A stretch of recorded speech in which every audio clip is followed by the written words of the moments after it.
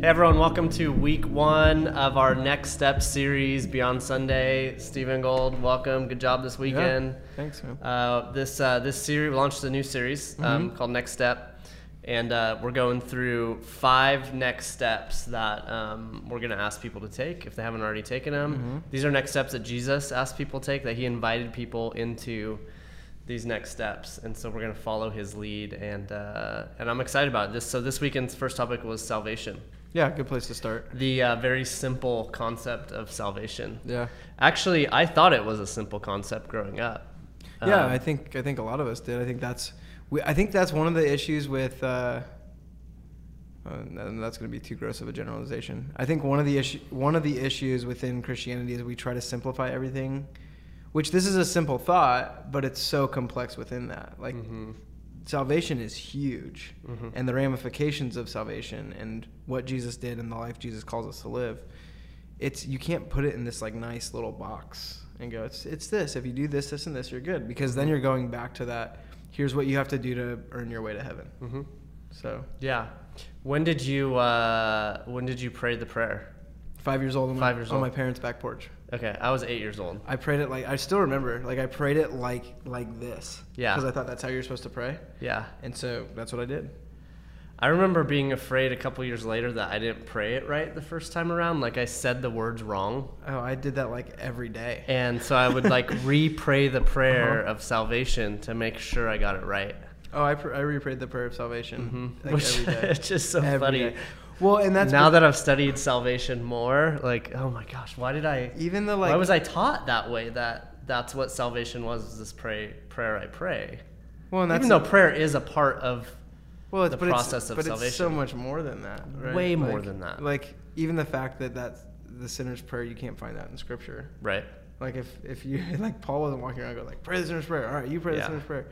It was just a radical life-altering shift for people. And then I even think about, like, now I lay me down to sleep, I pray the Lord my soul to keep. Yeah. And if I die before I wake, I pray the Lord my soul to take. Yeah. First of all, we shouldn't have children praying about like, dying in their sleep. Second of all, like that teaches a different that narrow view of salvation. Yeah. Like I'm praying tonight just in case that if I pass that I'll go to heaven.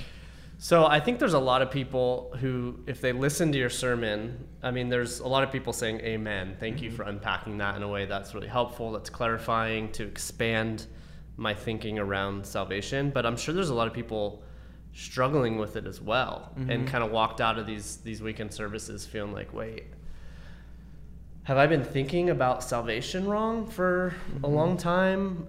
Because I was under the understanding that if I pray this prayer and feel sorry for my sins and believe Jesus died on the cross, like I go to heaven. Yeah. I'm good. Which is true, but it's not completely true, right? There's so much more to our salvation experience. Yeah, and I think for me, like I realized that I read a book called Adventures in Missing the Point by Tony Campolo and Brian McLaren, and they caught a lot of flack for it, but it was like in 1999, and their first chapter is on salvation. They talk about a lot of other things too, but that chapter reshaped the way, or began the process of reshaping the way I think about salvation, that it wasn't just this thing. And so, yeah, I hope people walked away like, wait, have I been thinking about salvation wrong? Because I would say, yeah, you have been. Yeah, absolutely. And maybe not wrong. Maybe that's the wrong thing, but you haven't been thinking of salvation with the width and depth of what salvation means and what salvation is. Because my guess is that individual, because this is the way we've taught it and packaged it for folks in the church, they've just looked at heaven as a destination. And that's why so much of what I was trying to communicate this week was, it's not about getting there, it's about their getting here. And when you think of the far-reaching implications of that, of everything that eternity in harmony with God would present in our lives, that's big. Right.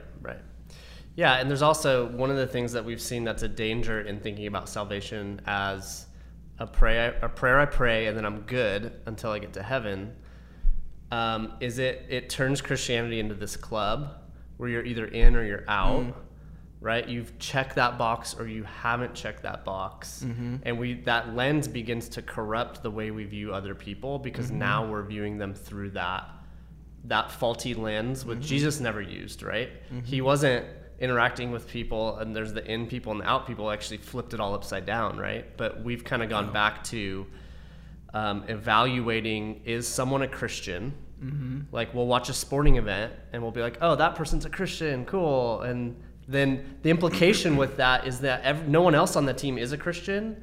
And so there's in people, there's out people, and there's all these negative ramifications that come with boxing people in based on a misunderstanding of how salvation works. Well, I think even with that, even when you've made up your mind about someone who's in, when they like cuss on the basketball court or they do something, you're like, oh, maybe they're not a Christian. Right. Like Steph Curry dropped an F-bomb at one time. And his mom got all mad. His mom got mad and tweeted at him. But then I saw a bunch of Christians like, how dare he? Right. Yes, of course he shouldn't be saying that, but they're questioning his salvation because of something he did. Because of their categories and their boxes of what salvation means they're just all, it's all based out of more of a legalistic viewpoint on faith. Well, again, salvation. It turns it into what you do. Right. It's the Pharisaical view of salvation. Right. The reason you're not saved is because of your sin. Yes. Actually, for them, it was like the reason we're all not saved is because of all of your sin. Right. So we're gonna distance ourselves from you guys, and we're gonna create our little in club, and you guys are gonna be out there, and we're gonna get saved and rescued, and we're gonna be in with God, and you're not. Yeah. And then Jesus shows up, and he's like, actually, I'm gonna hang out with everyone. Yeah. Because I'm for everyone, and there's nothing you could do or not do that would void the opportunity to walk and step into salvation with me. Right. Yeah. No, you can reject Christ for sure. Right. But that's why it's an opportunity. Like here, everyone has the opportunity, which is so awesome. Okay, let's talk a little bit about our need for salvation, like the need we have for a savior, because I think oftentimes we're just assuming that we're assuming people get that. Okay, you need a savior, but not everyone's at that place where they're feeling like they need a savior. Yeah. And I oftentimes think that we as Christians, we minimize, well, I think everyone minimizes how they view their sin in their own life. And so we ignore it, we justify it, we have a way of deflecting it where it doesn't really feel like we're sinning that much. And I think non-Christians do this, and Christians do it just as much, just in different ways. And what that does is it puts a reliance on our ability to be good as our feelings of, okay, yeah, that's evidence of my salvation. And everyone's doing it. But when we begin to understand the depth of sin, I think it kind of puts things in a new light in terms of we're less judgy and more dependent on Christ from moment to moment to have him living in us. Yeah, so there's a couple things there's a couple things that come to my mind when you say that. First of all, one of the things I really wanted to do but didn't have the time to do this week was unpack like essentially the history of sin, like Shalom being broken in the garden and what happened as a result. Timothy Keller writes about the consequences of sin and the reason for God, and he talks about universal consequences of sin, like just the fact that the world is broken and there's brokenness, like things that are beyond our control, disaster, even the fact that we get older. Is a product of sin. And then there's social consequences of sin, like all the horrible things we see, racism, sexism, etc., that is on a social level. But then there's the personal consequences of sin, pride, lust, anger, etc. And so I wanted to kind of walk through that. And this is why we need a savior, because of the broken nature of the world and of us, of the universe, of society and ourselves. It all needs redeemed. Yeah. And which is God bringing to action through Jesus. But on top of that, I think the thing that we then do is we only look through the lens of the personal consequences of my sin. Like even when bad things happen to good people, we are rarely okay with the fact that it's just because the world is broken. Right. We have to blame, like maybe it's because I did this 5 years ago. Right. And that's why it's coming back to me. And that's not No, it's not biblical. Not how it works. That's not it. And I think the reason why we do that is because we only look through the lens of me as an individual, which is also why I think Jesus talked a lot about pride and how dangerous pride is, and because you're just looking at yourself. But when we do that, that's when we get to that, like I talked about the airline frequent flyer program that I got from Eternity is Now in Session, which, by the way, buy Eternity is Now in Session by John Ortberg. Phenomenal book on this whole topic and end times and stuff like that. But he talks about, like, that's like, I just want to get in. If I can do enough to get in, or not stop doing something so that I can get in, so that I'm okay, then great. And that's why we do that. But then if we look at, actually, I'm living in eternity, living in with heaven living in me in the here and now, it completely shifts our perspective. Yeah, it does. I was studying the Beatitudes in Matthew chapter 5, 6, and 7, and I got to the part where Jesus says, "Don't worry." Like, super simple. Literally saying, "Don't ever worry," which is so impossible. Like, I'm not a big worrier, but like if there's a spectrum, I'm on the end of I don't worry that much, but I'm still always worrying. Like, it's just a constant present thing that I think almost every human does struggle with. And it was a reminder for me, I'm constantly sinning. Like, as much as I want it, like if I go through the 10 commandments, I'd be like, oh, I'm not really doing any of those right now. I'm good. You almost can like build yourself up to be like, well, I haven't committed adultery. I haven't murdered anyone, which is what people have done forever, has been like, oh, I'm pretty good. I don't really need a savior that much. But when you study Christ's words, he's saying, like, he raises the bar so much, not to say we have to live a perfect life. Right. But what he's trying to do is he's trying to make us aware of, like, you're always sinning. So why are you trying to make sin avoidance your path for salvation? Because you're going to fail, because you cannot stop sinning. Like, it's so hardwired in us, both personally, socially, and universally. Like, it's everywhere. It's all around us. Right. And for me, that was helpful for me to reposition my heart in that standpoint, to be like, you know what, I'm constantly in need of salvation. It's always an ever-present thing where I need to keep inviting heaven inside of me, Jesus inside of me.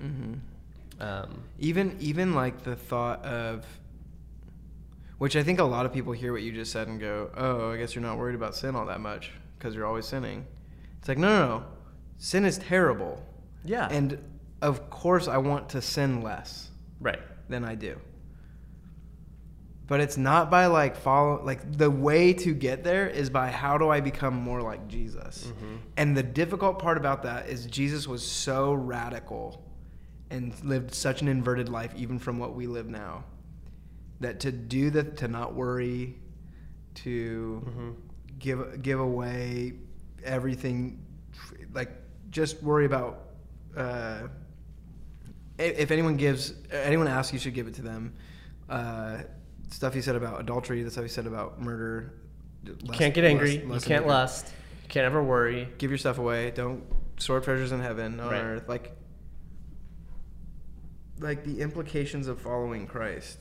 And I wonder, that's where my mind, I start falling back into the in or out mentality. I'm like, I'm nothing like Jesus. Like, I'm striving to be, but holy cow, that life that he lived and encourages us to live it's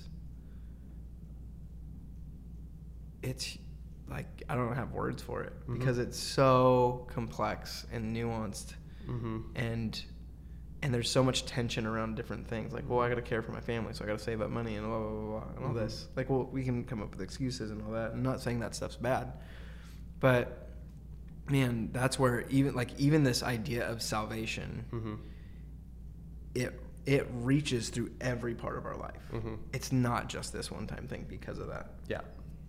So, okay, here's a question that causes some people to struggle when they think about this. So if it's not as simple as you pray this specific prayer and you get salvation, which sometimes that is the moment, and other times people are just praying that prayer because they felt like that was the right thing to do and they wanted to take it to heaven, but they weren't interested in living the life in Christ, and so it wasn't really even a thing. how do you know? Like, how do you know? Yeah, I almost talked about this, but it would have just gone down a different route.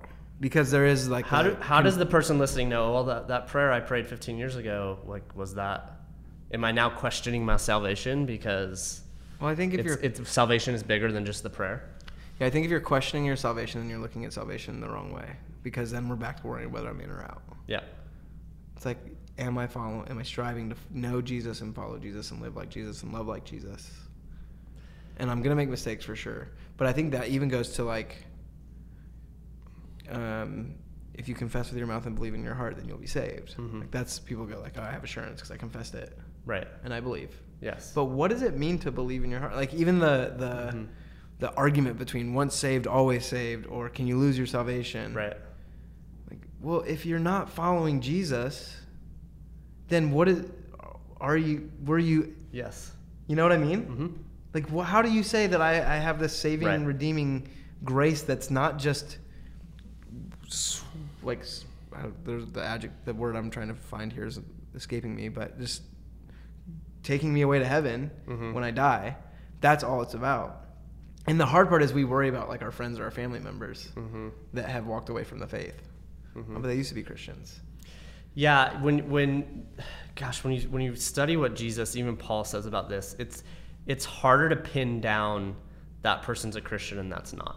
But that's why I say even like that's which us, is good. We're not supposed to be able to pin that down. That's us putting it in a box. Yes.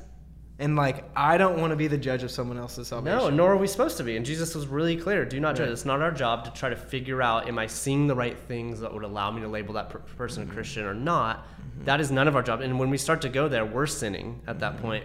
But then we can self-reflect on ourselves, though, right? And we can be able to authentically look inward and say, okay, what am I seeing in myself? And I think that the best way to evaluate in ourselves whether or not like we are following Christ is evaluating the fruits of the Spirit that we see in us. And are those developing over time, or has there been no change in the fruits of the Spirit within us?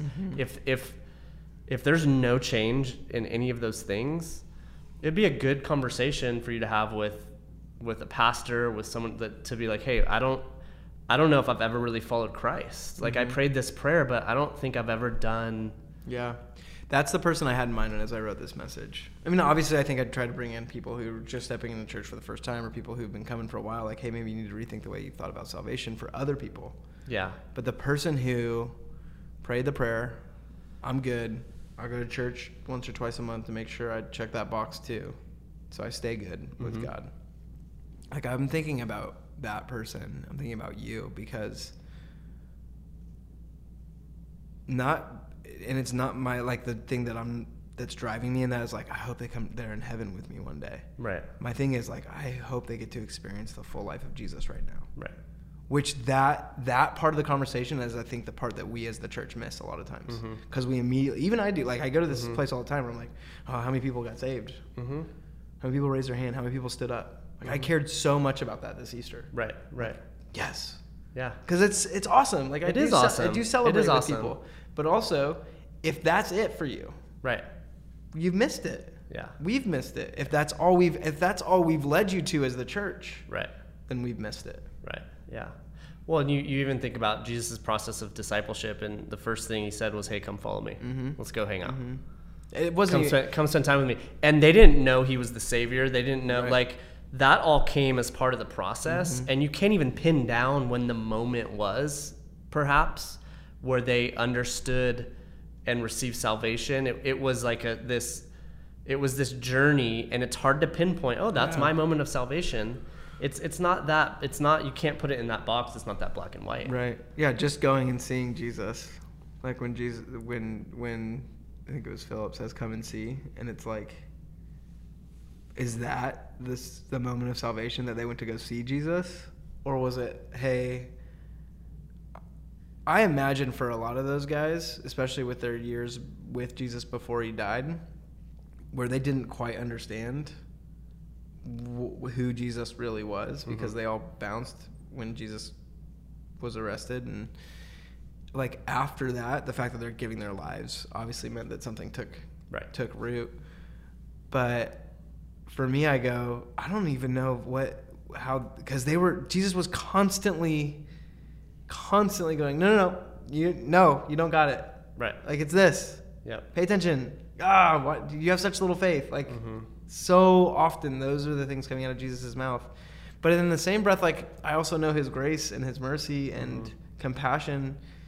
And so I don't even want to guess about those sort of things about like who's in and who's out. So it's just really unhealthy. So, okay. So what's our ask of people coming out of this message? Because what people would have thought is the Salvation Weekend, we would have asked people to stand up, pray this prayer, and accept Jesus. Right. And which sometimes we do, and that's a part of the process.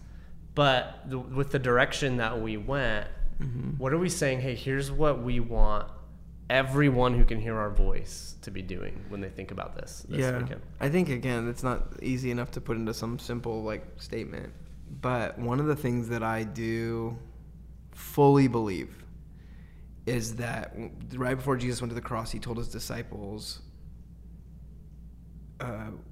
why he was doing this. And he said, so that the world may believe. And I think so much of that is what it means for us to live out salvation like heaven came into us. Like, it's a part of us. And so I guess the ask would be to process your understanding of salvation, work through that, which is interesting that, I should have used this in the message, like, work through your salvation with fear and trembling, like, process this. Like, it's not simple. Right. But, like, go all in. So process it, go all in, and when you go all in, realize what life to the full means in Jesus. And it doesn't mean a limitation either. Like, that's one of the things I love about the John 10 passage is he's like, they'll go out and find pasture. Like, they're going to go experience freedom, but they know my voice. They follow my voice. They listen to me. They don't listen to stranger's voice. And I think that's the thing is when what we're asking people to do this weekend is, like, take a review of your life and who you are and what this means, and then also the way that you view others. Because I think it makes us less judgy when we don't concern ourselves too much with, are you in or out? You know? Yeah. Yep. Awesome. Well, this was good. Thanks for taking the time. We're going to jump in next week. We're really excited because we're going to have a baptism service. So we're going to be teaching on baptism. Yes. What is baptism? Why do we do it as Christians? And then we're going to be inviting anyone who hasn't been baptized and believes in Jesus to get baptized right after the services. And it's gonna be an awesome weekend next weekend. I was supposed to teach in Livermore next weekend for baptism, but Madsen wanted to switch with me, so I ended up teaching salvation. I'm so glad that I got a chance to do that. But there's still a part of me that was grieving that I didn't get to teach baptism because it's going to be such a cool weekend. Yeah. But I do get to teach in Hayward, so I'm super pumped on that. It'll be great. Yeah. So, all right, thanks guys. Talk to you later.